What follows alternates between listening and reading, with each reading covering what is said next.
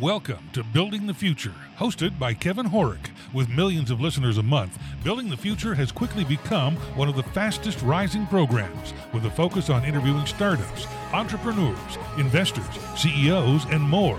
The radio and TV show airs in 15 markets across the globe, including Silicon Valley. For full showtimes, past episodes, or to sponsor the show, please visit buildingthefutureshow.com.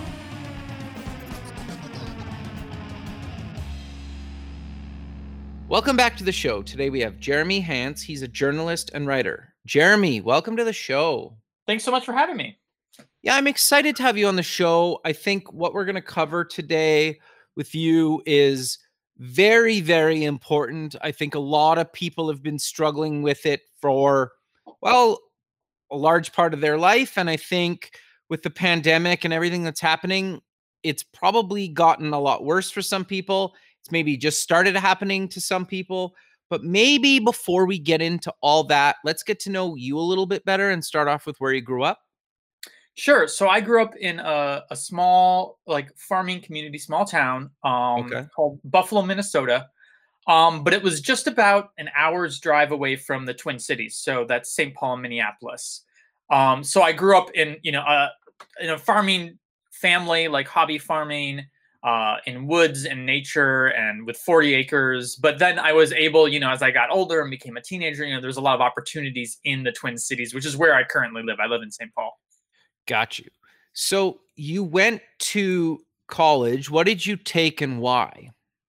So I was, I've always loved books. I've always loved writing, and I've always loved stories. So I ended up in my bachelor's degree, I did the classic sort of English major with no plan as to what I would do as a career.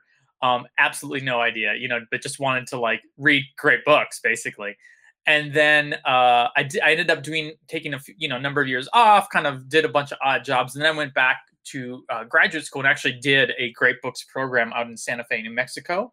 And that's at St. John's, and where you literally just sit around and read the Greeks and the Romans and the medieval period and sort of all the dead white dudes.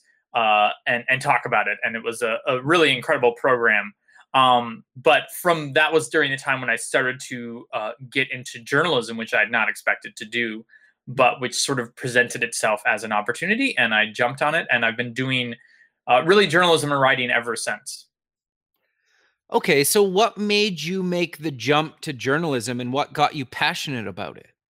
So along with loving stories and novels and writing and everything, I've always loved the natural world. I think growing up on a farm, I had a grandfather who started the Minnesota Landscape Arboretum, so he was obsessed with plants and flowers and things. And I think it's just in my blood that I'm really just love being out in nature and discovering new things.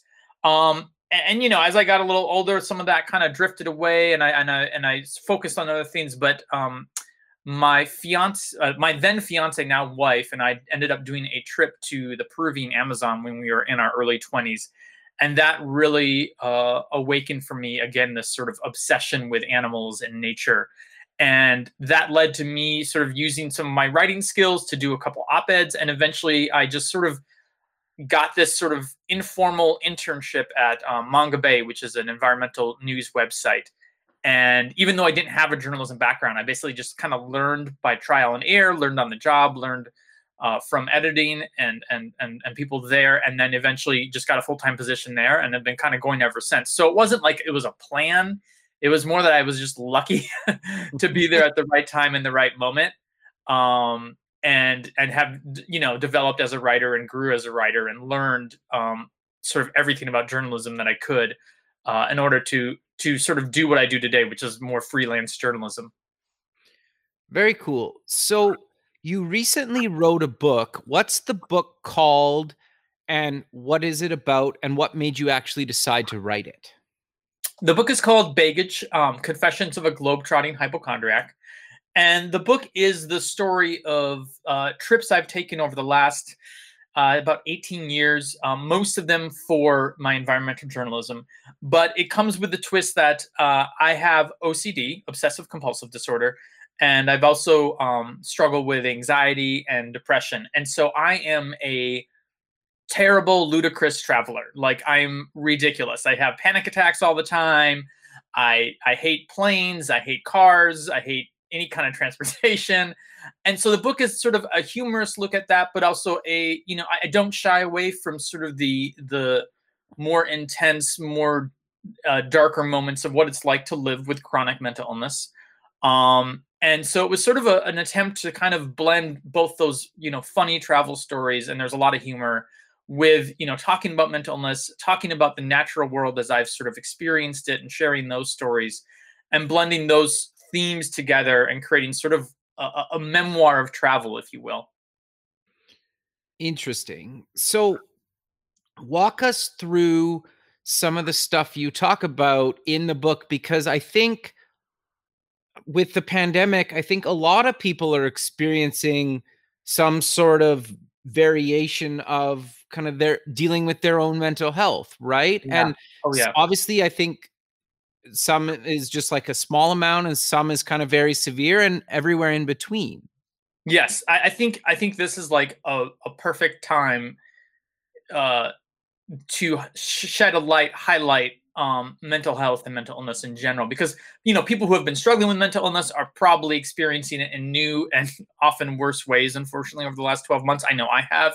Sure. And people who have never struggled with mental illness are really feeling that pressure and maybe struggling with it for the first time, which coming head to head with mental illness for the first time is absolutely terrifying.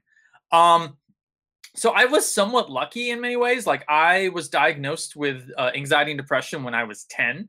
Okay. So it should sound somewhat unlucky, but really for my life's journey, I got diagnosed early and kind of learned, tools and ways to live with it from a young age. And I had a family that was incredibly supportive, which I would not, have been able to do that if not for that.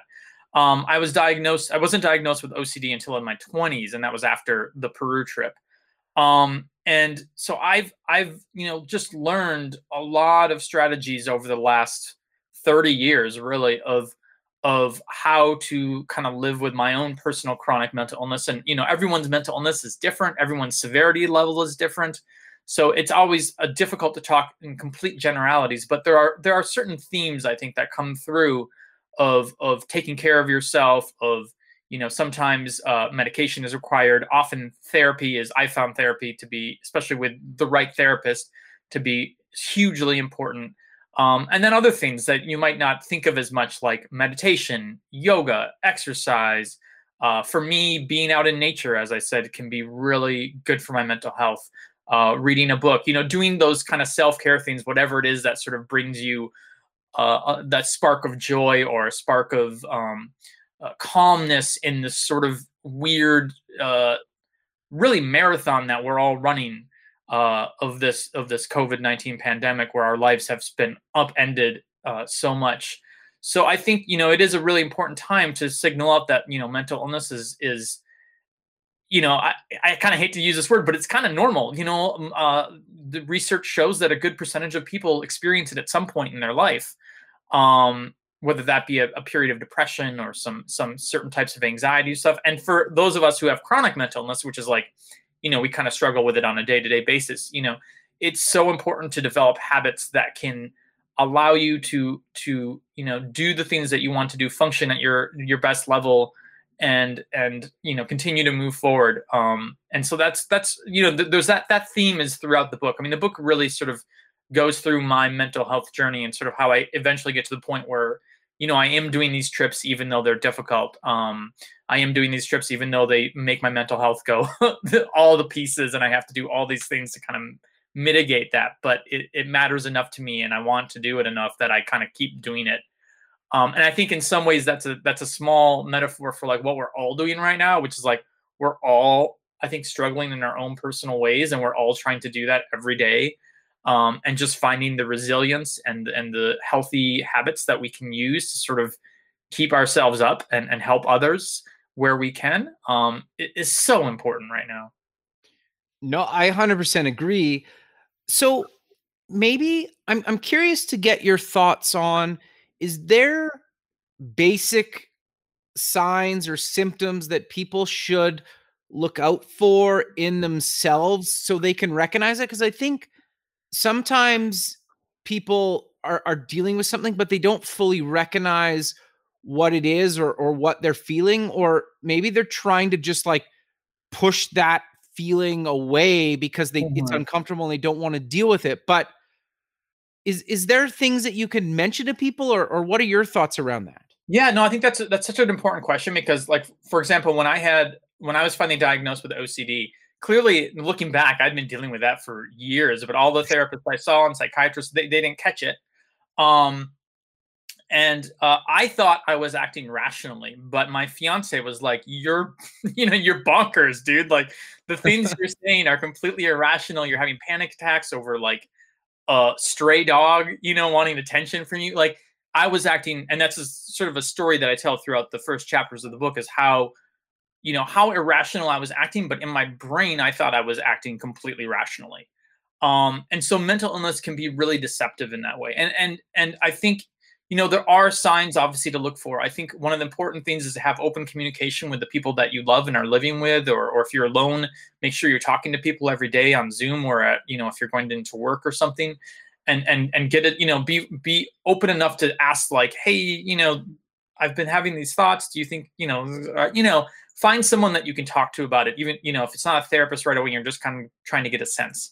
The other thing is there's so much good resources online now, which, was not available when I was a kid, like that you can look up, okay, what are some of the symptoms? Like, depression can be just like, you're sleeping a lot. You just have less energy. You kind of don't care about anything all of a sudden. Like those are some signs that we don't always think of. We think of depression as like melancholy and like despair, and, Totally. Yeah. Yeah. And it can be much more mild than that. But if that goes on for weeks and weeks and weeks, like that can be really difficult. So that can be signs of, of depression. Anxiety can be different. OCD can be different. All these different things have different symptoms. But I think it's important, especially now when we're all living a different life than we were even a year ago, with new stresses and challenges and new responsibilities, that just to kind of check in with yourself, check in with loved ones. And if you think you might be struggling with something, like I would say instantly try and, make an appointment with a therapist. Therapists are doing all their calls, over Zoom now, over the phone, whatever you need. And there's a lot of great ones out there. And they're really, obviously, they're really on key with what's going on with COVID right now and how it's making people struggle. So getting in to see a therapist, or even your general practitioner over Zoom, and just asking them some questions, they can do a real quick evaluation that can give you a sense of, oh, here's kind of where you're sitting, here's maybe what we can do about it.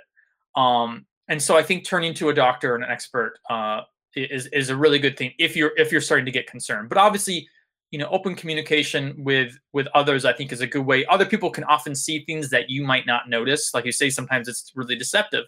So other people, ask them, I've been feeling really down or really low. Like, do you feel like this is enough for me to like talk to someone, talk to a doctor? Or do you think that this is just kind of a norm with being in the winter and COVID times, and those are things. And, if you're having any thoughts about that get really dark or suicidal, obviously that is a time to turn to help immediately. You don't want to just sit on that because that is not something you should have to suffer through, and obviously can be something that can be very dangerous. Sure. But how did you get, or what do you recommend to people to get the courage to actually talk to somebody or even mention it to somebody? Because I think it sounds so simple, but it's probably one of the most difficult things to do, right? Yeah, it is such a vulnerable thing. And it's interesting because, I was diagnosed when I was 10. I was put in therapy by my parents, but I hid it, and I still hide it all the time. People with chronic mental illness, we become the best actors because we're so used to being able to go out in public or go to work or go, whatever we do, and be able to not show that part of ourselves. And so you learn many different measures to sort of hide it from people. But it is such a vulnerable thing to do. And that's why what's number one is so important, is to choose the right person. If you don't have a person in your life that you feel like you can have that candid conversation with and talk about these things, talk about your deeper emotions, talk about some of your fears, then I would say go to a doctor, go to a therapist. They are trained in this. They know how to do this. But if you have a parent or a sibling or a friend or a coworker who's maybe struggled as well, like often it's about finding the right person and just having that kind of quick conversation, like, hey, and I think one of the things I've learned in writing this book, I was terrified of writing this book, and it was not like a book that I was like, yay, let's write this. It was because I put myself out there. It's very vulnerable. I talk about things that I've only really talked about with therapists and my wife, Sure. And so, but one of the things I've discovered, obviously, is putting out the book, and I kind of, you kind of know this might happen, but is that I have a lot of people coming to me saying, this is really helpful. I've been there. I've struggled with these things too. When when we hung out and back in the day, I wish we had talked about it. You get those kind of things where it's like, and you do realize that a lot of people have struggled with mental illness or know someone who has Sure. a loved one who has. So I think it's more prevalent than we think. The other thing is, obviously there are people that I would not recommend talking about. There are still people who are basically, I would say, mental health deniers to a certain extent, or just don't understand it because they've never experienced it or never had a loved one. And, that's not someone to reach out to right now. If you're struggling, like you want to reach out to someone with either expertise or someone that you just know is going to be compassionate, is going to listen, and maybe even has some of their own personal experiences with it. I think that's always a good sign. If you reach out with someone and the conversation doesn't go the way you hoped or doesn't go very well, then I would say, yeah, it's time then maybe to talk to your general doctor if or make an appointment with a therapist or something like that. There are also, obviously, there is lots of resources online. There are places where you can call and you can talk to someone immediately. So those are always good resources if you're feeling like you're in crisis. So I would definitely recommend that. Again, if you're at a level where you're like, oh no, I don't want to wait until my friend is available for a long conversation. Like if you're feeling like you're in crisis, reach out and get some help. And those people are trained to deal with whatever issues you need to just sort of talk to another human about. Sure.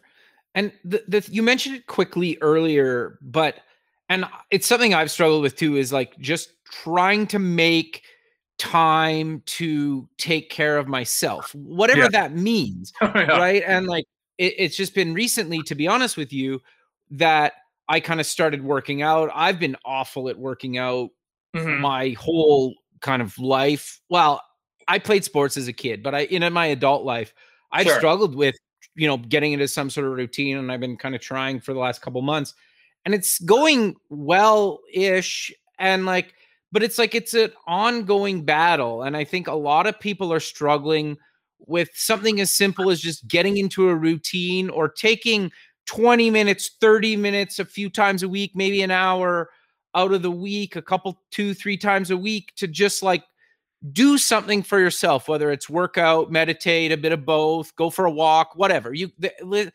list can be endless, right? But it's just trying to figure out what works for you and doesn't work for you.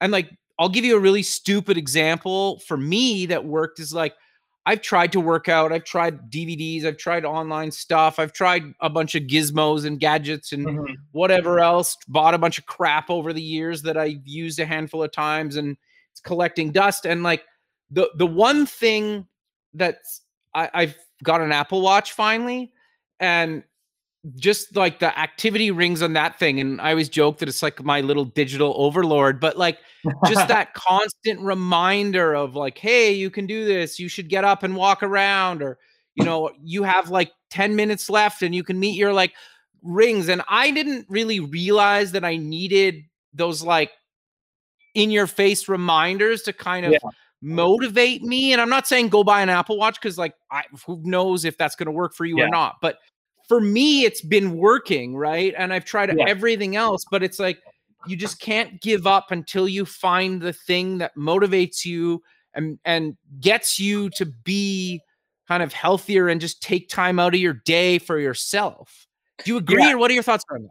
No, I think that's really important. And I think, your story highlights just that sometimes you just have to experiment until you find what works for you. And we're all so different, and we're motivated by different things, that like something that might work for you might not work for someone else, right? Sure. And like, I think, part of it is I have to constantly remind myself, we are in the middle of a global pandemic, the likes of which we have not seen in over 100 years. Sure. So part of it is, first of all, just having some kindness for yourself. If I go, a couple days and don't do my yoga routines or don't do a meditation, like that's okay. Yep. We're all just trying to frickin' get by. On the other hand, you do have to be purposeful about, finding that time. And like it can be anything. It can be playing video games if that's what gives you some peace and some joy. Like whatever works for you. It can be going for a walk. It can be, obviously for mental health struggles, like especially in the winter, like exercise can be so important. And I find it's really important for me to get those endorphins going and just to get a break. But it's so different for everybody. But I think part, when we're all sort of stuck inside, is, some of us are struggling with being lonely because we're in our apartment or house all by ourselves, and others are struggling with just being constantly around our family. And so it's just important to find whatever you can, carve out a little time every day or every couple days to say, okay, I'm going to do this thing that I enjoy, or do this thing that I enjoy, or get out and get a walk, or, read a book, or do this. And it's just about making that a priority is kind of what it ends up being. Right. And whether that, means you need to put a reminder on your phone, or that means you need to make a date for a distance walk with a friend, like whatever you kind of need to do that. It's just so important right now to even if you don't struggle with mental health, right? Like even if you've never struggled with it, to find a little self-care here and there is so vital right now. I think just to keep our spirits up as we sort of, enter into this new year. And so I think it's really just being mindful about it, right? And making it a priority. But at the same time, if you miss it a day or two, don't beat yourself up. Let yourself be okay with that. And then just say, okay, well, I can get to it tomorrow. But being purposeful and mindful and making that a priority, I think that's the only way to make that happen. And we live in an age and in a world where we're constantly bombarded by media, where we're all working more than we should. We're sleeping less than we should. So we just, we got to find ways to sort of find that balance. To take care of ourselves, because the thing is, if you don't take care of yourself, you're going to get to a point where you can't take care of anybody else.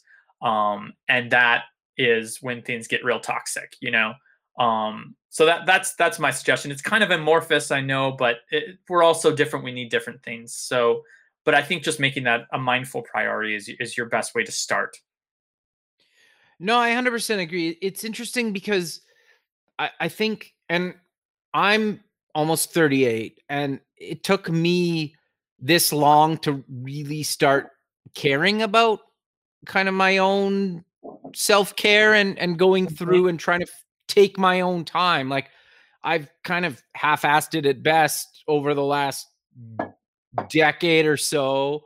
And it's I guess as you get older, you kind of appreciate it more, right? And you're like, oh, I really need to do something because this can't last forever. And I know people figured it out like a lot earlier than I sure did, right? And I think the thing that I'm trying to get out across is like, no matter how far or beginning, or if you've been doing it forever, it's like staying in it is challenging, no matter whether it's day 2 or it's day you've been doing it for 10 years. It's hard to stay motivated and at it and like care for yourself, especially during this time, because some people, it seems like everybody I talk to is either super busy or completely dead right now. And like, sure, there's some people in the middle, but it's like when you're super, super busy, whether it's pre or post COVID, it's just trying to still cut out that time for yourself. And then if you're on the other side, like if you have a lot of time right now, like it's probably no better time than to at least start to do stuff you enjoy that will help you become a happier, healthier person. Yeah, I think that's so true. And like, the weird thing about COVID is it's been an awful global tragedy, but it's also opened up these possibilities for some people of like, sure, oh, maybe I'll try this, or maybe, and I think like just an example for myself, like one of the things I love to do most is go swimming, just being in the water, floating, swimming. That's one of the ways I used to, especially in the winter, get my exercise. And, now I have to be more creative about, okay, well, what am I going to replace that with, Sure. And so that's just kind of what we all have to do. If there's things that you love to do, whether it's like going out to eat, going to the movie theater, going swimming, like find some way, something else that you can do safely, you know, that you can do, that you can kind of replace that with. And again, just make that sort of a priority. And you know, one of the things about, you know, understanding how habits are formed is that they take a long time to form. You know, they take a long time to become strong. I don't remember exactly what it is. I think it's like 90 days or more or something to before you like it starts to feel a little easier. And so just, you know, be kind to yourself, try it, know that it's going to be hard, know that it's going to take a while, but know that like there is benefit in developing a habit around just giving yourself, you know, a half hour of time every day or whatever to do something that brings you joy and comfort. And that is okay. Like that is part of being human, right? Like we can't be bombarded all the time with stress and chaos and worry. Nobody can withstand that 24/7. You have to take some time out and do what you need to do, and trying something new. You know, if you've never tried meditation, try it. You know, if you've never done yoga, try it. If you've never done weightlifting, you know, give it a go. Like just try something else. And if it doesn't work, who cares? Throw it away and try something else. You know what I mean? Try baking bread. You know, like there's a certain level of creativity here and a certain chance for us to do something different. And you know, one of the things that has been so fascinating is watching people sort of rediscover nature. You know, going out on walks, rediscovering just even neighborhood little green spaces. I have friends who are like, oh my God, I never knew this park was nearby. And, you know, and myself too, I've been spending more time in nature because it's something that you can do relatively safely with COVID. And you can, you know, go try bird watching for your first time or just go for a walk in a park. You know, those are things that we can do in the meantime, and maybe develop a love and an interest in that, or maybe not, you know, but it's worth a shot. Totally. The other thing that I found that I've done kind of on and off, but I've been kind of doing it the last few months is turn off notifications for things that I've deemed distracting. And for example, like I turned off all my notifications for like social media. I've even deleted some of the social media apps from my phone. I've turned off my email notifications. Like I can still go to my email app and check email, but for me, it's like I choose to check my email instead of like getting a notification to actually answer that email. And that being said, I'm on the computer all the time and I haven't turned my notifications off from my computer. So it's like, if I'm not on my computer, I'm checking email when I choose to check email. And I'm not saying everybody needs to do that. It's just one of those things that I've found to be useful for me that's worked really well is just like, I'll check social media when I choose to check social media. I'll check my email if I'm not on my computer when I choose to check email, right? Like, little tweaks like that, I think, help you get the ball rolling. And you say, like, today I'm going to turn off my social media notifications. Tomorrow or in 2 weeks, I'm going to see how that's going. And if I like that, I'm going to turn off my email notifications. And then a week or 2 or 3 days later, it's like, I'm going to go for a walk because I don't do that normally, or like whatever, right? But you keep adding these like little changes to your life, because it's really hard to say, I'm going to delete all my social media apps, check my email, I'm going to start running, I'm going to walk, I'm going to exercise, I'm going to, like, it's just so overwhelming. You're never going to do that, right? It's like little steps. You're setting yourself up for failure. Totally. You know, you have to do it in steps, and you have to start with, you know, that's, and I think that's a great idea. I think that, I mean, I do that too. Like, I don't have any notifications on my phone. And it's kind of like taking the power back, right? Totally. You make the decision when you do it. And the thing about, like, as a journalist, I have to be on social media and stuff, but like social media rarely brings happiness, right? Totally. It rarely brings relaxation or comfort. And, you know, our human brains were never really meant to be taking in as much information as we take in. And so I'm all for like finding kind of, I guess you could call it healthy habits or good habits around social media and email, where like, I mean, I took kind of a month off from social media because I just got so burnt out, right around the election that I couldn't do it anymore. And I knew that about myself. And, you know, I have a therapist who's always like, social media is, you know, you really be careful about how much time, because like it's a time suck, and it doesn't help your mood or make you feel much better about the world usually, right? It doesn't mean it's a great evil and you have to completely avoid it. And obviously for many of us in our careers or our jobs, it's a necessity. But it does mean finding, like, as you said, some ways to manage it so that it's not taking over every day of your day. And so that you're not sort of just getting stuck in Twitter arguments that go on and on. Like, what is the point of that? How often does that actually change people's minds? Are there other ways you can use your time that are going to be better for you and better for the world? And I think that is something that we all need to. I think that's a perfectly valid thing to look at when you're looking at improving your mental health. Is looking at your own social media and maybe even just defriending some people that you don't need them in your life, right? Totally. And so I think that's another just important step. And it's it is again, it doesn't, like you said, it doesn't have to be like banning yourself from all social media. It can be small things that can make a big difference, and then you can say, okay, well, let me evaluate that. Oh yeah, that I like that, but I'm going to change back to this kind of a thing, right? Like Totally. That's fine. It's about experimenting and finding kind of what works for you on a personal level. Sure. So I want to talk about, because you have obviously like a family, how do you communicate with your wife and family about how you're doing that day? Because obviously sure. you're going to have good days, bad days, some days in the middle.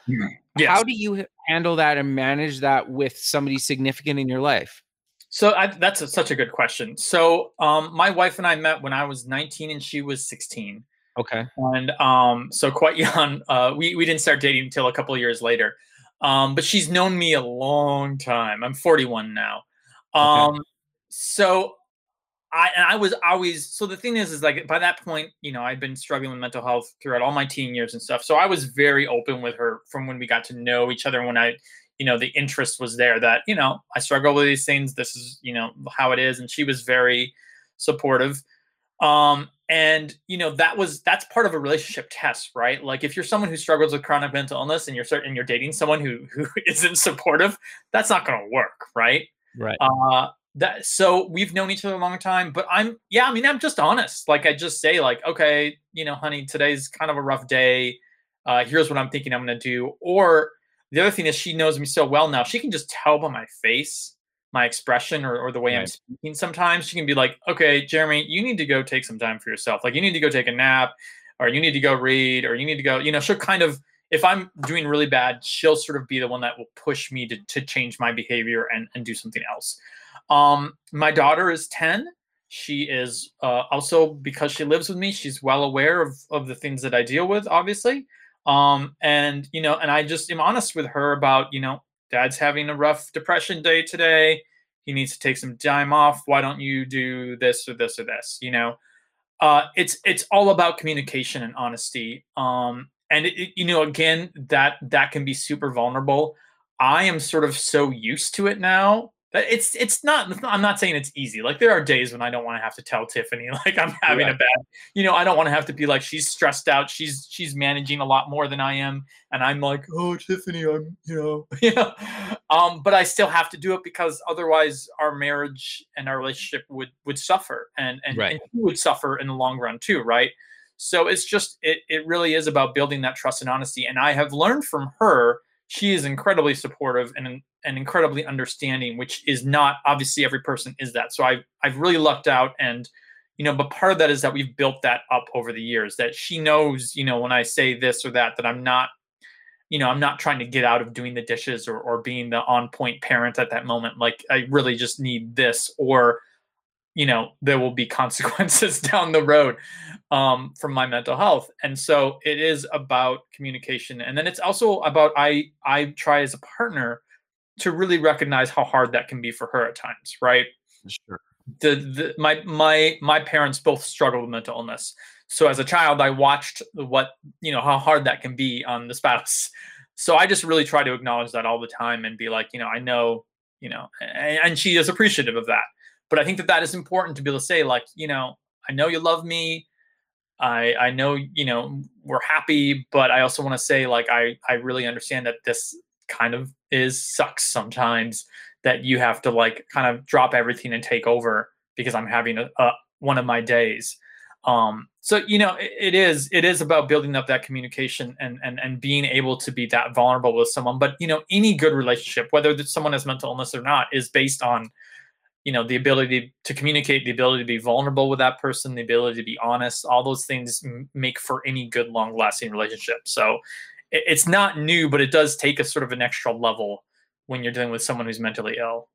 Sure. Well, and I think even just all the stuff you outlined could be very much applied to a business partner or kind of your upper management, like just being brutally honest about how you're feeling and doing that day. And then also getting your business partner or your managers or whatever to tell you the same thing back. Like nothing's worse than if somebody's having a hard time and you can help them, Yeah. but you can't help them because you don't know that they need help because they can't tell you, right? And Yeah. I get Yeah. that's easier said than done, but you can work on that relationship. And I think even just asking somebody as simple as like, how are you doing today? Like things are kind of sucky right now in the world. Like, Yeah. tell me how you're doing. Like, I understand if you're not as productive this week or this year because of, COVID or whatever, that and Yeah. something else, right? Just being like brutally honest with people and saying, like, I had a shitty day too yesterday, right? Yeah. And I didn't do much because I don't know, like it just was something that just was not motivated, or I was freaked out because of X, Y, and Z, right?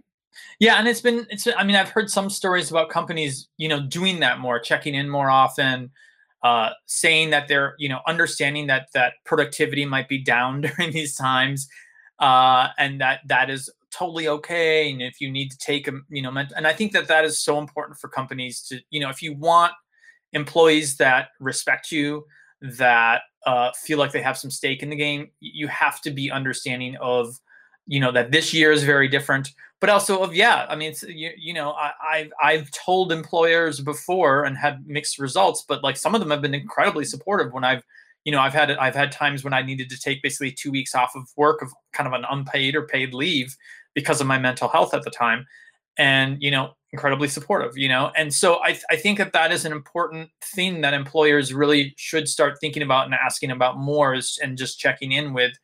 And and I understand from a mental health, someone who struggles with mental health, that like, going to your employer and being like, look, these are the things I deal with, right, is really difficult. And it depends on the employer as to whether or not that is maybe a good idea or how you want to approach that, but I do think it's in the employer's best interest to reach out to people and to say, hey, it is okay if you need some extra time. It is okay.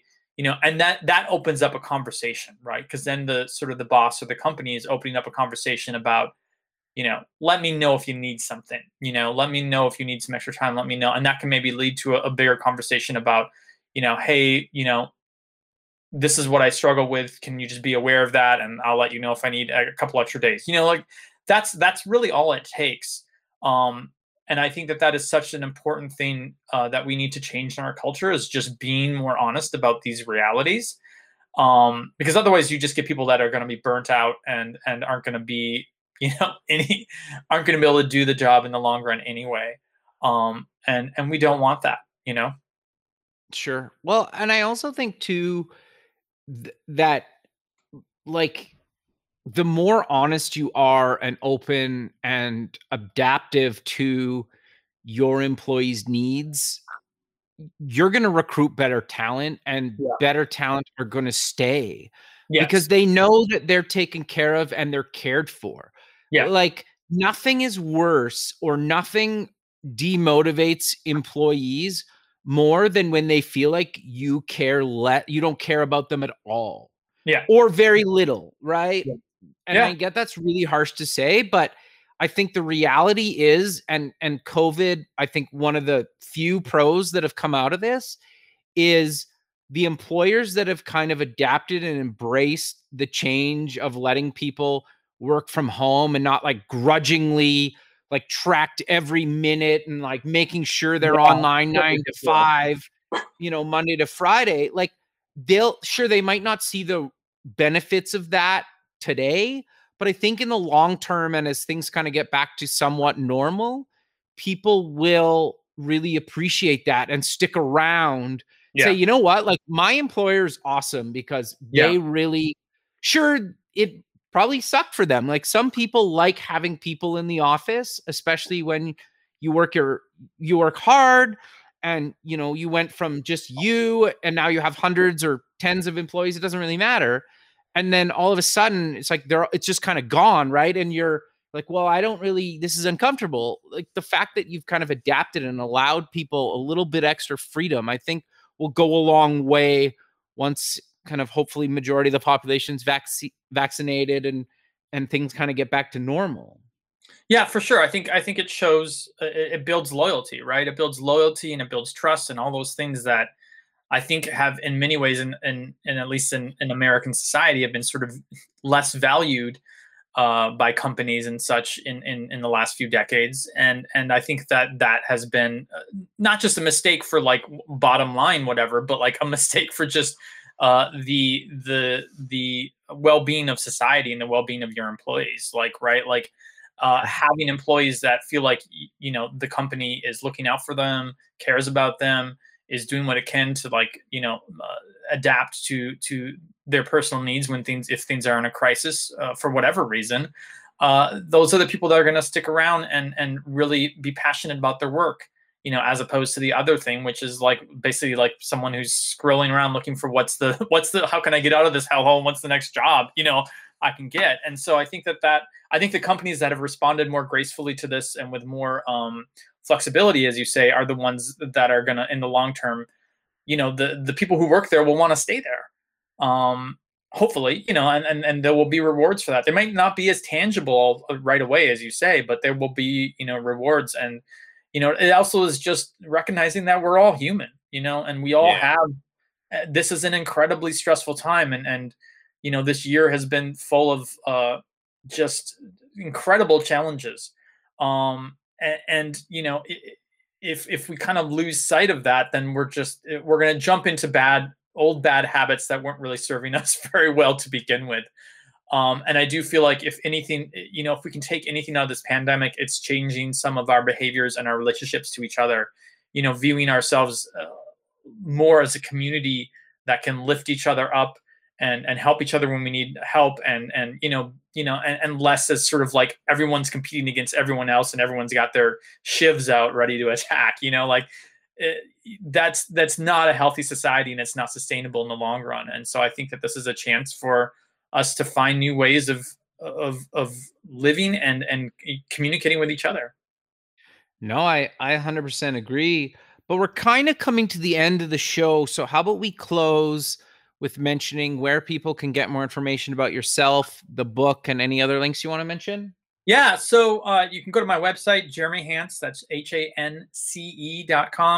And you can find information on the book is basically available everywhere. It is also available in audiobook, done by a really great award-winning voice actor, and people have been really happy with the audiobook. It's been great.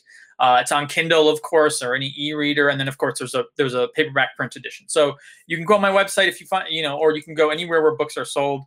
My website also has more information about me and the kind of journalism that I do, the environmental journalism that I do. But yeah, that's sort of where you can kind of keep up on what I'm up to if you want, or check out the book if that's something that you might find interesting, or if you have a loved one who is struggling with mental health issues, or if they know if you have someone who knows someone with mental health issues. I think it's a good book for like understanding kind of the inner process of how mental health issues can work while still being funny and interesting and traveling around the world with me, basically. Perfect. Well, I really appreciate you taking the time out of your day to be on the show, and I look forward to keeping in touch with you, and have a good rest of your day. Thank you, Kevin. Thanks so much for having me. Thank you. Okay, bye. Thanks for listening. Please visit our website at buildingthefutureshow.com to join the free community, sign up for our newsletter, or to sponsor the show. The music is done by Electric Mantra. You can check him out at electricmantra.com, and keep building the future.